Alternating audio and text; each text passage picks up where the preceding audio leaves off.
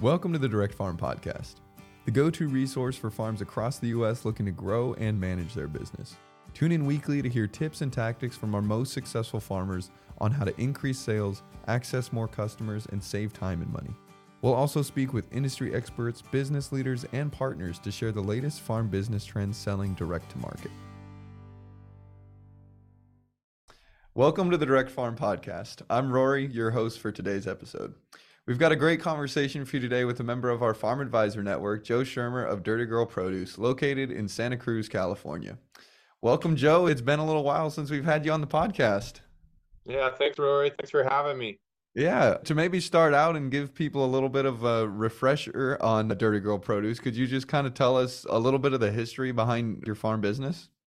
Sure, yeah, we're in Santa Cruz County in Watsonville, and right now we are farming on 42 acres, and we've been farming this operation since '96. So we've been doing it a while. We've moved around a bunch. I used to be in Santa Cruz on 3 acres, and then came spread all throughout South County. We do a whole bunch of row crop veggies, strawberries, tomatoes, all kinds of broccoli, beans, all of this sort of stuff. We go year round. And of course, we're set up to structure our business. We have 5 farmers market here locally in Santa Cruz, also mainly in the East Bay, Berkeley, and in San Francisco. And then we have a lot of accounts and exposure up there, right, that we sell a lot to. So we do some delivery runs and stuff like that. Yeah, and so you didn't really do a whole lot of direct-to-consumer sales until like 2020, right? Were you mostly just wholesale before that? No, we've always done farmers markets. That's been our base. But then there's a lot of restaurants. There's also a lot of, within San Francisco, there's a bunch of small businesses that are either caterers or they have delivery business. A lot of people resell. There's some small grocery stores, stuff like that. And then we wholesale our tomatoes. Our tomatoes is our biggest single crop, and we have those in our dry farm tomatoes. And those things we're wholesaling and moving, but most everything else is mostly retail and say like wholesale / restaurant price. Yeah. So you guys kind of did make that shift a lot more towards doing online direct to consumer sales. I know you've talked with us about that before, but do you want to kind of maybe hit on that and what that kind of change was like going from what you were doing before to that? Sure. I think our business over the last few years, we're using QuickBooks online. We do the Ferry Plaza Farmers Market on Saturday in San Francisco. It's a very busy market. There's a lot of restaurants. So we've been using like phones and iPads to write receipts on QuickBooks. So we did have some tech, but we needed to go more. And I really was actually in thinking that I wanted to go online more with sales and also with communication. But now everybody has an email. And we all have G sheets, and we share like our farmers market list to everybody that's picking and selling and everything. So we all share these sort of things. We didn't really have that going into 2019, and I actually moved out of the country for 6 months with my family. I was going to work on that anyway, and that was December of 2019. And then bam, pandemic hit 2020, and it just forced us to move quickly into this online platform. And we started immediately. What had happened is our farmers markets really slowed down a bunch. It maybe cut in half because of the pandemic, but kept going the whole time. But all of our restaurants, all of our wholesale, everything, that was all just zero. So we lost that huge amount. And this is coming March. We still have a lot of food at this time of year. So we just launched straight into this whole farm box program and delivery. And we were doing it with Instagram and Facebook and just piecing it together in that just frantic, crazy first couple months of the pandemic. It was just really crazy. It was just wild. And then luckily I had already toured Barn to Door. I'd also toured all the other platforms. I was shopping around beforehand. So I knew when it was time, it's like, okay, boom, let's go Barn to Door. So we did it. And we changed that segment, which is probably like at that time of the year, it's probably 20 to 30% of all of our sales is restaurants, maybe more. And then the other 70% was cut in half because farmers cut in half. So farmers markets cut in half. So at least 50% of our income was, halted at that point. So we pushed on and we started doing home delivery, pickup sites. There's restaurants that were, as soon as we started making a farm box and offering it for sale, either pickup or delivery, however we're going to do it. Our restaurant accounts, they were not doing anything because they were closed. And a lot of people, they just stepped forward and said, hey, I want to be a pickup site. Hey, I want to do this. I want to do that. So we had a lot of outreach, and a lot of those pickup sites are still the same ones as we originally just jumped into in spring of 2020. So we really jumped on board with the whole full retail direct to consumer pickup sites and deliveries, home delivery of retail. These are obviously not restaurant deliveries, which we would do in the past. And I probably went from like, I don't know, 95% retail business in the spring to summer of 2020 because restaurants had cut off to now we're getting back to about 50-50, right? We've slowly trickled back to about 50-50 full retail direct to consumer. And then now we do so much restaurant and wholesale. And what's great about it is that beforehand, our accounts receivable was such a mess. A lot of times it's like almost like a shoebox full of receipts that at the end of the year I start calling people up and say, hey, can you pay me? It was pretty hard for us to maintain because we got so drowned. So what happened is when all the restaurants and wholesale left, we had barn to door wholesale page set up. And as they came back, I could say, hey, look online, you pay when you check out. And that was a huge cash. As they came in, I might have like, 60 to $150,000 right now in accounts receivable, just because so many people would have been buying stuff from me and they were waiting 30 days plus to pay me. So I'm seeing this year, especially as restaurants are really coming back, I'm really seeing that we're ahead in our operating capital just because we have such a huge accounts receivable account going on right now. No, that's really, I mean, and that's something I've heard from a few other farms that work with wholesale accounts or restaurants is that they can be really slow to pay. And so was that kind of one of your primary challenges with how you were doing business before you kind of switched to barn to door and selling online? Yeah, the problem with my business is that it's small enough that I can't afford to have like a full-time like accountant or someone that is really like working in the administration. So like I have to do a lot of that stuff. And when I do find someone that can do some of that, it's usually they do part this, part, farmers markets or other things. So it's hard to fit that role. So it's easy for me as the owner to fall behind on my administration and my accounting. So that's one thing that has really helped me, especially because I've lost a few key employees that would help me out with administration and accounting during the pandemic because of the pandemic. And so it's been great as people have been coming in and basically restaurants reopening and getting to the point where they're not just open, but there's people coming in and they have buying power because as they're coming in, it's sorted out more. So it's been really the time I've spent that I normally would be trying to track people down and get paid is me just helping people get online, figure out what we're doing, sign them up, help them until they understand what's going on, and then they come on because it's new. You have to be receptive to, I've been doing it a certain way with a lot of customers for a long time, and I'm the one that's changing, right? So I facilitate that transition of the customer way more than I'm dealing with accounts and aging. And so that's been really a really positive and time saving element of moving over online like we've been doing, especially when we deal with wholesale. I say wholesale and restaurant because a lot of restaurants I deal with, half the stuff they're buying, they're actually paying retail for it. If we don't have a lot of something, we pay retail. If we have a lot of something, then we break prices down. But a lot of times, I wouldn't say I'm just doing wholesale. Wholesale, I tend to think is 50%. I'm getting 50% of the value of retail, roughly. And in a restaurant, I'm saying it's probably averages 75% because a lot of stuff that my restaurants are buying are things that I'm only going to grow a little bit and they're fairly expensive because they're hard to produce and on the quality. And so I just do a little bit. I know I can sell retail. So restaurant wholesale for me is a different world. Yeah, no, definitely. And I feel like I keep hearing more and more about like the being kind of choosy about what things you choose to grow for restaurants and being particular, or even like following the trends around what restaurants want. So that's awesome. But so you kind of touched on earlier that you were doing delivery and you have pickups. And I feel like most commonly, most people do prefer home delivery. They don't have to go anywhere. It just shows up at their house. But you still have maintained the pickup option for the last couple of years. Why is that? Is it a popular option for you and your customers? I mean, we're riding the trend of the CSA or farm box. So there's obviously, as soon as the pandemic hit, there was this huge spike. We were putting all of our food into these farm boxes, and we couldn't make enough farm boxes. We had jars of tomatoes, we had all these beets and onions and stored root crop things that we could not make enough boxes. We were just delivering constantly. And as the pandemic has subsided, people are back going to stores and shopping at farmers markets and stuff. And so we're kind of riding it out. And what we do is we do like a farm box, a small farm box, and a salad box, which are kind of generic boxes. But we also sell, when it's strawberry season, we do half and whole flats of strawberries. And when in tomato season, we do 5, 10, and 20-pound tomato boxes.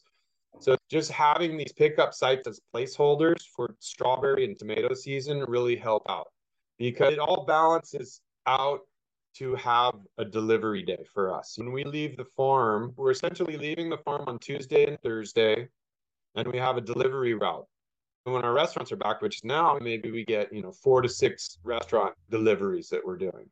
In the wintertime, it might die down. There might be times where we only get one delivery, and God, do we really run the truck 140 miles to get this one small delivery, But what happens with the pickup sites is even on the days that there aren't very many at any given spot, altogether, it makes it worthwhile. And adding on to that, the delivery to the restaurants is great. And it makes the whole day, basically a dollar number that makes it viable for us to continue our Tuesday, Thursday delivery, right? So really what we done in the past is when we didn't have too much stuff, we just stopped doing deliveries on Tuesday or Thursday, or we'd only do it once a week. We were inconsistent enough that people weren't expecting it. And so now, since it's a routine, I find we're building that customer base through our delivery, because sometimes it takes people a while to really get, oh, you have delivery? Because we get people on Tuesday and Saturday at markets in the Bay Area, restaurants that pick up, all the time, have for years.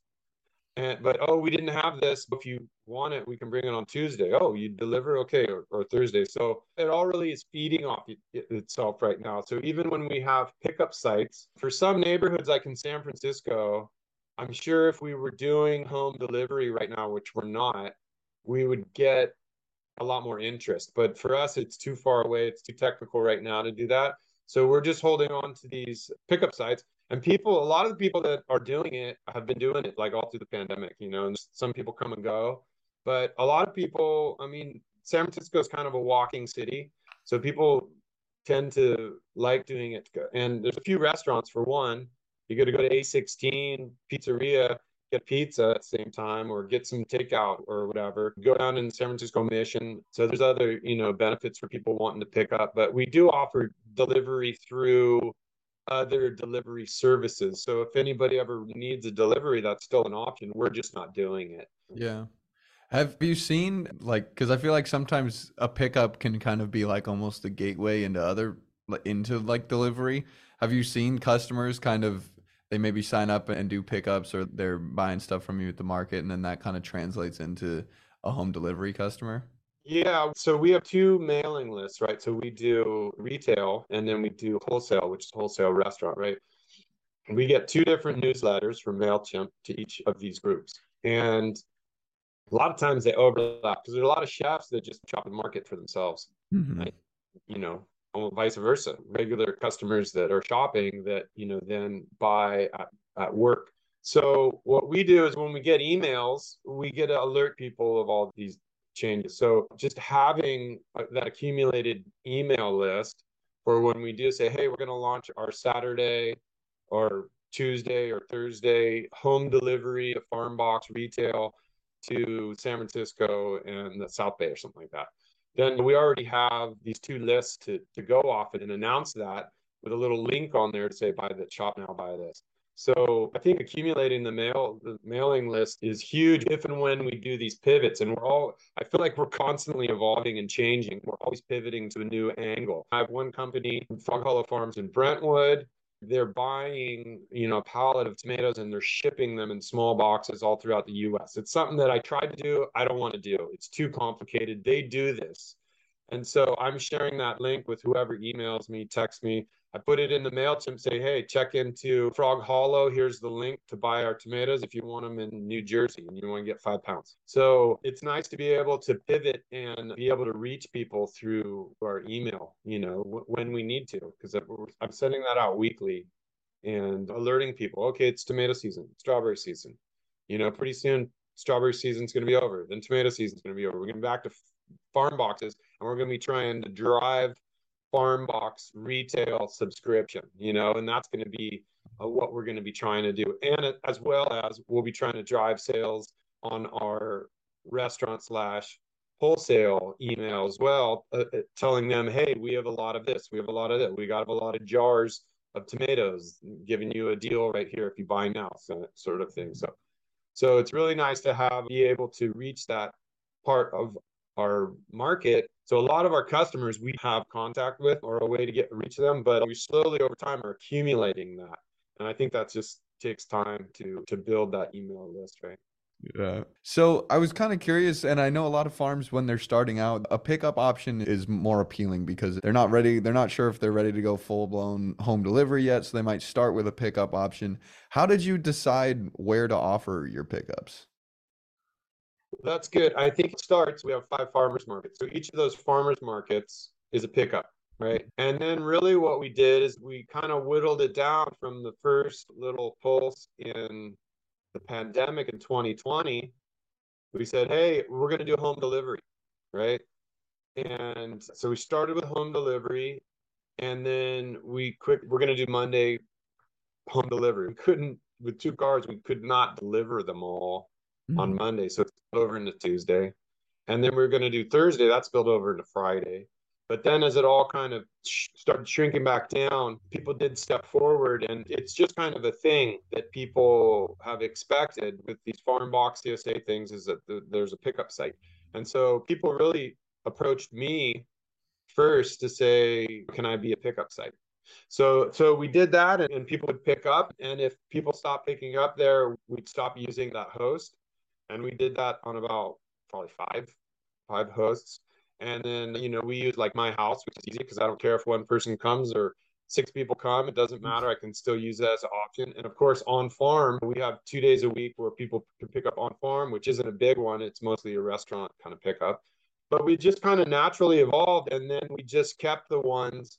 And I tried to put it like, say, if you're in Santa Cruz and you go up into San Francisco, over to the East Bay, Berkeley, and drop back down, there's a big loop. And that's kind of like our delivery route. So I tried to plant like, okay, on Tuesday, here's one here, one here.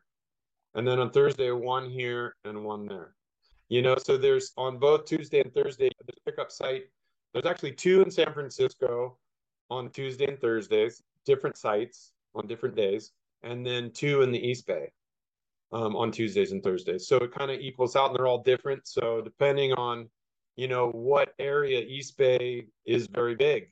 San Francisco is very big as well. So it's kind of tried to split it up. So at least there'd be one time a week where people could pick up that was reasonably close to them. And then the ones that people kept ordering for, we just kept those. And it just kind of evolved. And of course, like Pizzeria Delfina is a restaurant. It's next to Delfina, and they have like 4 or 5 pizzerias through the Bay Area. And Craig, the owner, I've known since I've been farming. So I've known him probably 20, 25 years or something like that. And also A16, I have a long-standing relationship with them. And so a lot of these sites I have deeper connections to. And so that has a lot to do with it, because I've had some people say, yeah, I want to do it. And they start doing it and they realize like, hey, this didn't draw enough business to them or whatever they were trying to get out of it. And then they stop. If you don't totally know the other person's intention, or if businesses change over time anyway, and it can be a hassle. And it's really like, I try to kick down some tomatoes or whatever whenever I can to this place, because they're basically just hosting for us for free because they want to. And so sometimes that's not going to work. I don't expect every restaurant to be able to pull that off. It's got to have some sort of a meaning or some kind of use for, some of them, it's like they're getting a delivery anyway. So it works out because we're bringing a farm box pickup on the same day. Yeah. But really, it evolves, and it's really kind of random. And then you just see what works. You try a bunch of things and see what works and keep those. That's kind of how we've evolved it. Yeah. And I love that idea too. Like, restaurants that you have long-standing relationships with, or even for folks that have a friend that has a business in town or something, I don't know, a coffee shop, it could be anything really, I think. But being able to kind of utilize those connections and use spots like that as pickup locations if they're in a good spot for customers to get. I was also curious that I know a lot of times, I think sometimes people can get stuck, especially if they're in the early stages of business where you're kind of willing to chase after a customer. And they'll almost, like, a lot of farmers will go with or try to pursue or meet any request that somebody asks. And I'm sure people will always ask about, like, oh, can you make this a pickup location, or can you go here? What is your response to that, or what would maybe be your advice to that when people ask to go somewhere that you aren't currently offering fulfillment to, or aren't doing a pickup location at, that somebody, maybe one customer, is reaching out asking about? Yeah, that's a really good question. I think that it's always beneficial to have an open ear and listen to suggestions from all your customers, especially when they're big customers like restaurants or wholesale or whatever. Mm-hmm. Listen to them, but make sure that don't just don't go so far out of your way that it helps another business and not necessarily yours. Some things you really have to check and say, like, is this serving me or not? And really, there's a huge difference between, I mean, I want to say almost like with restaurants, when you seed money, when Mm-hmm. you can feel the seed money coming from a new business. And so if you're trying to build your business, you're in a different position. Maybe you do want to go out of your way to stretch that long day and do that extra delivery because you're trying to push and see what you can do and what you should and shouldn't do. It's not necessarily your set plan, but I think over time, you want to make sure that whatever strategy for sales and fulfillment you're pursuing, it's going to work for the farm and not against you. Because I've just known that we've had a lot of delivery sites here in Santa Cruz in the mountains that, my driver said, hey, this road's too sketchy. It's way too far away. He's got a $25 order and it's taken me 45 minutes round trip to get there. There's a lot of things that you just have to consider and make sure that it's serving you, make sure it's serving your farm. And I think that's key to it, especially if you're dealing with restaurants. I think there's some pitfalls that we all get into with restaurants, and I would say as well as retail customers and home delivery. If you get into the option, put the delivery details in the notes. And that can mean to some people, okay, I want you to go to my Aunt Martha's house, knock on the door 3 times, and then when her cat comes here and goes over there, then go put it over the fence and go over there. And then if she's not there, then take it down. Like, well, you have to kind of draw the line. And as well with a restaurant, one thing that we've really done that's posting our live inventory has helped is a lot of times when we open up our ordering to, you can text me, you can email me, you can call me, or I can run into you on the street or the farmer's market and you can tell me, hey, send me a box of tomatoes next Thursday. What happens is it opens up into things like, hey, we're out of cannellini beans right now. And I don't need to explain it. Mm-hmm. There's no cannellinis for sale, so you can't buy them. I don't need to say, hey, I want cannellinis, cranberry beans, I want tomatoes, I want radishes, and I have to go back and say, hey, are we going to have radishes? Like, we preset what we have. When it's there, you buy it. And if they say, hey, I want cipollini onions, no bigger than a 50-cent piece or something like that, and then all of a sudden we're tasked with sizing. And Mm-hmm. sizing, even though it can be so awesome and people will love it. And I think for some businesses, it's probably worth sizing, you know?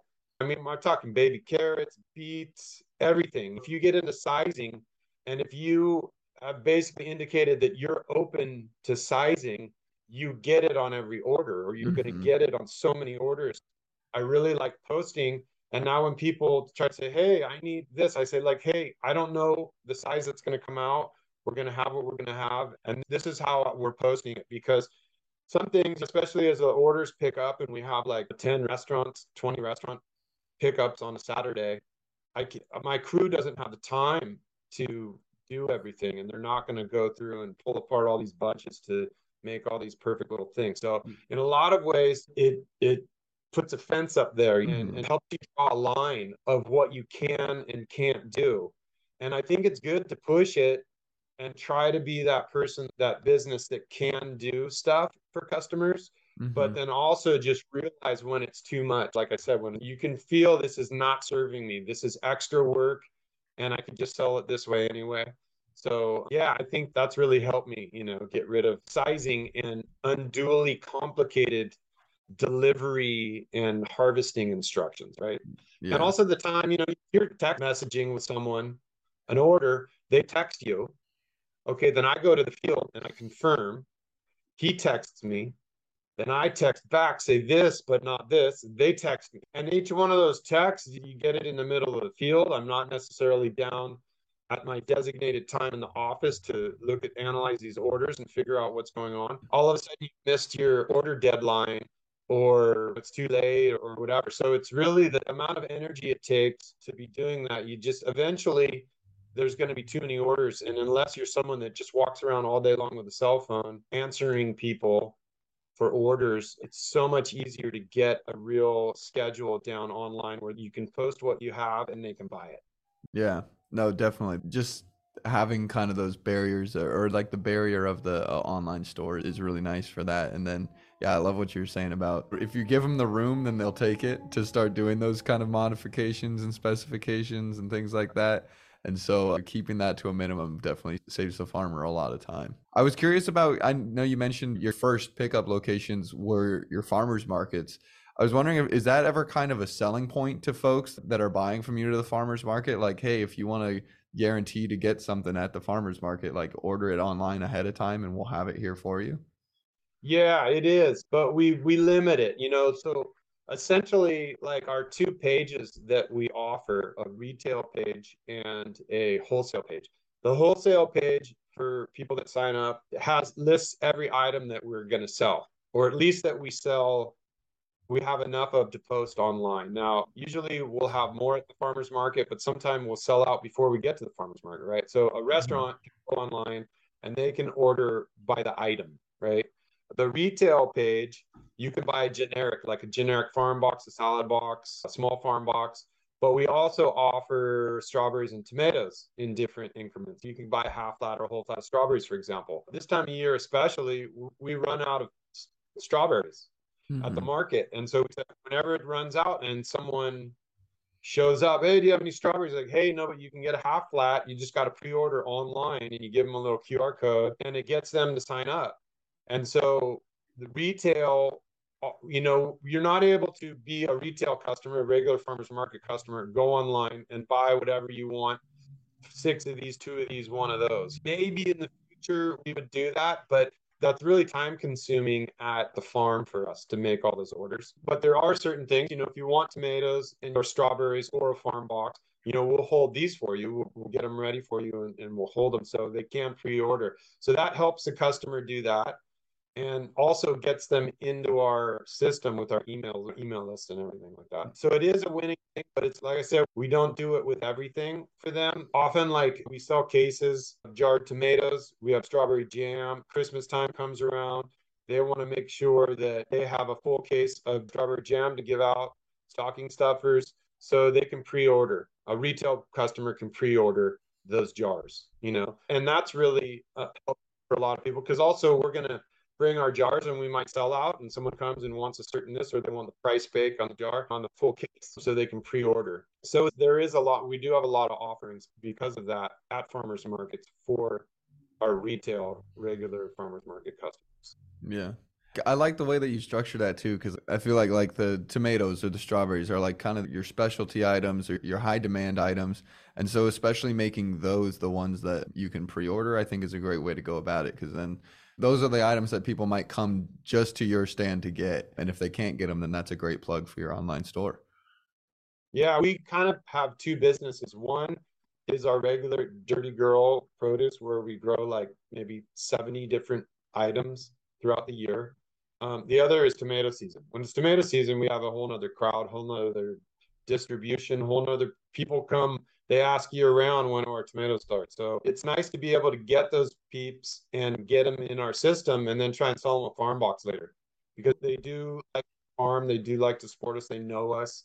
So they know that, the quality of the produce that we grow. And they may come for the tomatoes, but they stay for the small farm box. delivered, or they get jars for Christmas, or who knows what. But they see that we have the tomatoes, will bring them in, and then they'll see there's other options, there's other things we do, and there's other days of the week at farmers markets. So you name it, where else Yeah. can we find Dirty Bill? Mm-hmm. Yeah, definitely. Well, I know we've talked a lot about kind of how you've gone about wholesale, and it sounds like that business is really kind of made a comeback. So that's great to hear because I think the last time we talked, it was just at the start of restaurants starting to reopen and things like that. But I'm glad to hear that part of your business is really opened back up again. What would be your advice maybe to farms? Because I know wholesale accounts a lot of times for farms is something they want to pursue, but they're not sure how to go about that. What would be your advice to somebody that is trying to find more or start getting into those wholesale accounts, working with restaurants to sell them their produce or Right. meats or anything?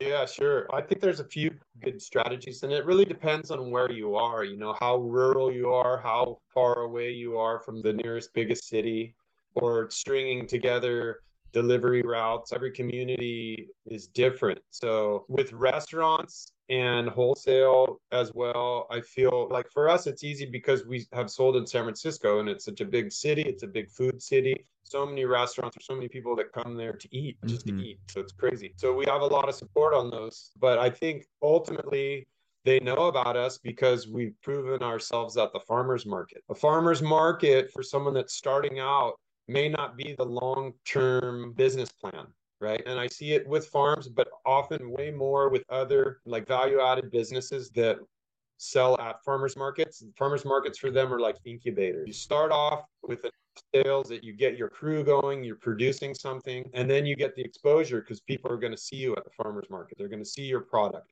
You can meet them, you can talk to them. Restaurants come around, they're looking at, hey, what's this? I like that. All of a sudden, you start building your relationship. So I feel like that is farmers markets are a really good way. It gets you exposed, it puts your product out there, and then you can build from there. Another way to do it is just to straight up go out to dinner or lunch or breakfast or wherever. Go and pursue these places, look up where all these places are, and go just knock on the door, give them a business card, eat there.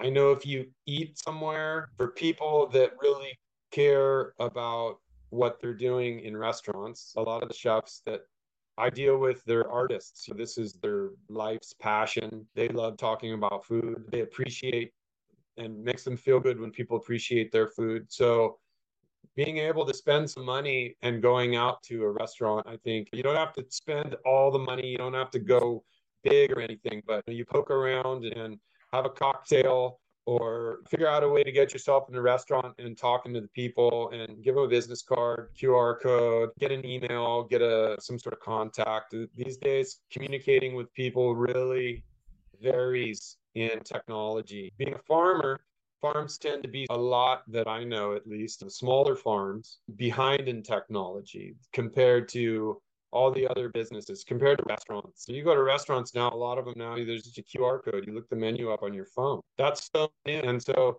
being able to adapt and being able to, you know, what do you got to send someone an email? Maybe you have to send them a text. Maybe you send them a business card and they're going to call you on the phone and do this. So there's a wide range of different businesses and how they're run. A lot of restaurants are small businesses. Mm-hmm. Some are huge venture capitalist funded businesses as well. And a lot of wholesale accounts are huge and they're huge corporations. So each one of those, you need to have a different game plan in dealing with them. But I think really pursuing that, I think farmers markets are great incubators, even if they don't end up being your long-term goal, that they'll put your name and your product out there. I suppose that you could just start throwing out Google ads in your neighborhood and getting a lot of people from online, just starting out online. But I think it's really a combination between like approaching brick and mortar, selling at farmers markets, flyering. There's a lot of people that go to their church groups,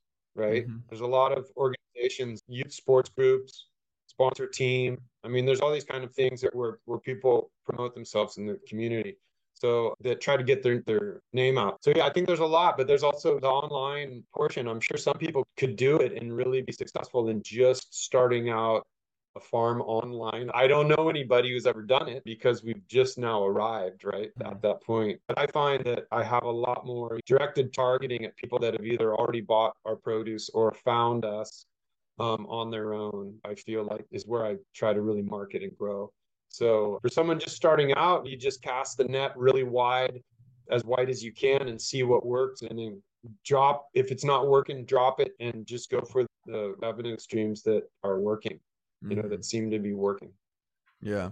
I was curious too, like, is there anything that if a restaurant reaches out to you or it's just somebody you're thinking about maybe trying to start working with, is there anything that you ever notice about a restaurant business or a wholesale account that causes you to be like, actually, no, we're not like that you avoid? Are there any flags or things like that? Or maybe something you look for in a restaurant that makes it a better partner for you and Dirty Girl Produce?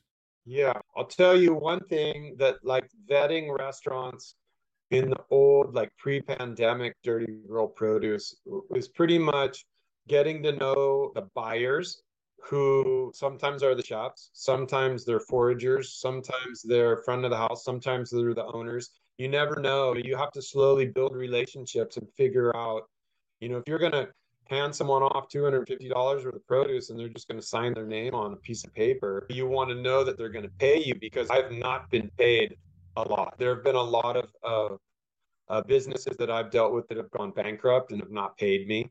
Most of the time people are really pretty good at paying by far and wide, but if you're going to have a lot of accounts and you're going to have a lot of money in aging, you're going to have to expect that some of that is eventually not going to come back to you. And so one thing that's really nice in that vetting process in building a relationship with a restaurant is if you do have this online platform where they're paying up front, then they already paid for the produce. So you don't necessarily need to build that relationship as much. Maybe that's a starting point. And during the deliveries and emails and hey, I like this, I didn't like this, whatever, you get feedback from customers, then you start building that way, which is different than what we used to do. Like we weren't necessarily going to let people sign and walk away if we didn't know them. But also, we probably let way too many people sign and have way too much money outstanding. And then that's money that's just, I'm paying interest on my credit line instead of it coming into the bank and paying off. So it costs money to do that.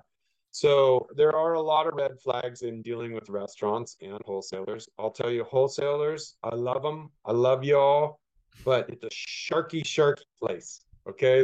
Like people are, look, buy low, sell high. People are trying to make money.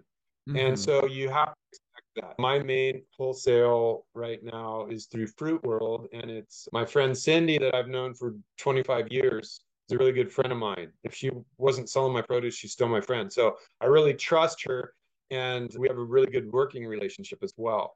Building those relationships with wholesale, it works, but you got to be tough. You got to be gritty. You got to get paid. You got to stick up for yourself. With restaurants, I'd say the same. I think sometimes people, especially when you're on a farm all day, you can easily get taken with an invite to a restaurant. Oh, come on in, I'll pay. And it's like, oh my God, this is amazing. They're feeding us and this is taken care of. And so sometimes there's an emotional component to a restaurant account that can affect your rational thinking and you're looking after your business. You want to say, well, I like this so much, or there's something else I'm getting out of this relationship with this restaurant that isn't like, I need to look at the dollars and cents. It's worth delivering to them. They're paying a fair price, and so forth. And so you really need to evaluate. And also, like, getting to know your customer. A lot of times, I think that's what sustained me as a farmer over the years is that the customer appreciation, being able to meet your farmer and build those relationships and have people appreciate. If it's just like disembodied, I never met the people in person, it's harder. You feel it less. So I think that there's an important value that you get that's not monetary when it comes to building relationships. That's really important. And it's what feeds a lot of us. A lot of us are not making that much money. We're basically farming to be able to do it. And so these things, our relationships and accounts are meaningful in other ways other than the money. And I think it's important to shape those as well as the financial gains. But also one thing you got to be wary of that I found a lot and I've seen is the effect of seed money, which is when someone first starts a business or someone just gave them money or they have a lot of money or they have a different kind of money that you're used to.